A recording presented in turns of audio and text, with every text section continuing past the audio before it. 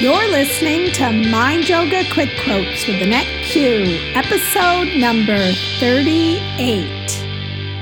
Hello, and thank you for tuning in to this week's episode of Mind Yoga Quick Quotes. My name is Annette, and I'm a life coach. So let's quickly talk about Mind Yoga, what it is. It's just a term I made up to encourage you to stretch your mind, to exercise your mind, just like we exercise our bodies. Our minds are so powerful. In fact, it's our most powerful muscle. But if we don't exercise our minds, they go on autopilot, and our mind can turn into our worst enemy. So by stretching our minds, by having an open mind and being able to think about things differently, we can learn to have more peace in our lives. So, if this sounds like something you want to do, bring out your mental mat and get ready to stretch your mind and listen for the next few minutes.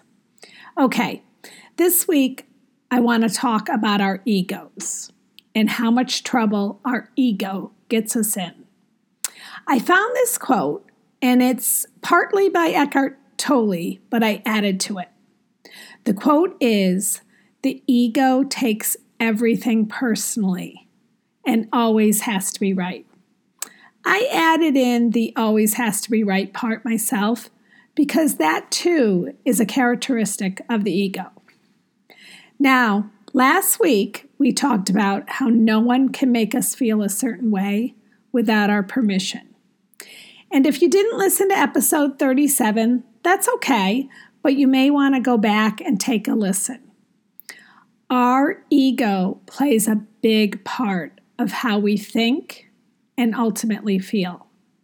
And by the way, it goes hand in hand with last week's quote, because how we often think about what others may say to us is because of our ego. So let me ask you a few questions to get you to stretch your mind a bit. And please try to answer them honestly. I say this because the ego also likes to lie. It doesn't want to ever admit it has flaws. So honesty only comes from our soul, not our ego. So here's some questions to ponder. Do you hate being told you're doing something wrong? If someone suggests a different way of doing something, do you get angry, flustered, or annoyed they are even bringing it up?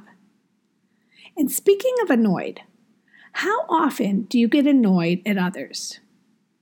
Do you take things way too personally and then blame how you feel on someone else? If you answered yes to any of these, this is your ego reacting and not your soul responding to others. Our ego cannot stand it when we are wrong. Our ego does not even want to think about being wrong. And therefore, what often happens is our ego will react. It may blurt out something in anger. It may stew about something someone said that hurt our feelings, which you now know comes from your thought about what they said. And our ego is actually fearful that others don't see us in a perfect light. But here's the good news. When we become aware of our ego, and when we can start recognizing when our ego is talking to us, which is also known as your thoughts sometimes, we can then realize it's not giving us, shall I say, the best advice. This is when, if we can put our ego aside in making our decisions, if we can respond versus react to situations, we will have more peace in our lives. Now, I'm about to show my age. I don't know how many of you will remember, but back in 1985, over 40 of the biggest recording stars of all time came together to record a song to benefit Africa. The song was "We Are the World." It was written by Michael Jackson and Lionel Richie, and it was produced by Quincy Jones. It's rumored I don't know if this is true, but it's rumored that Quincy Jones made a sign and hung it on the door of the recording studio, which read, "Please check your ego at the door." I love that. I love that over 30 years ago, Quincy Jones knew the power and the detriment the ego can have on people. Here were the biggest recording stars of all time being told your ego is not welcome here. We need each of you to come together and work together. That's why our ego is not our friend. Our ego doesn't want to work with others. It wants to alienate us from others. It wants to say, I know more than you. I have to have things my way. I'm only happy when I get my way. The ego doesn't care about peace or harmony. The ego only cares about itself. So on a side note, you can also feed someone's ego by telling them how wonderful they are. It's true, you can.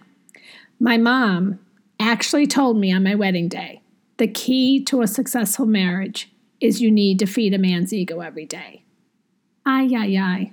I could do a whole podcast on that quote alone, but I won't.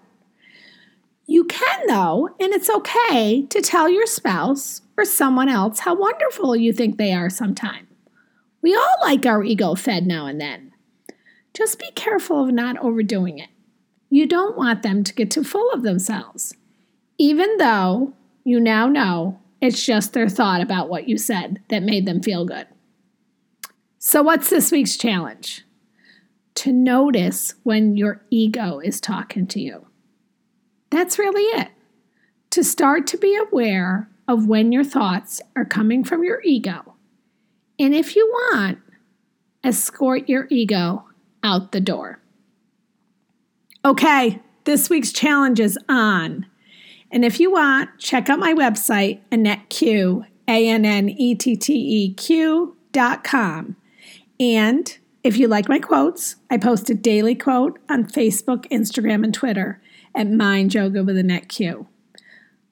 I honestly am so grateful and want to thank each and every one of you for listening. Have a beautiful day. Namaste.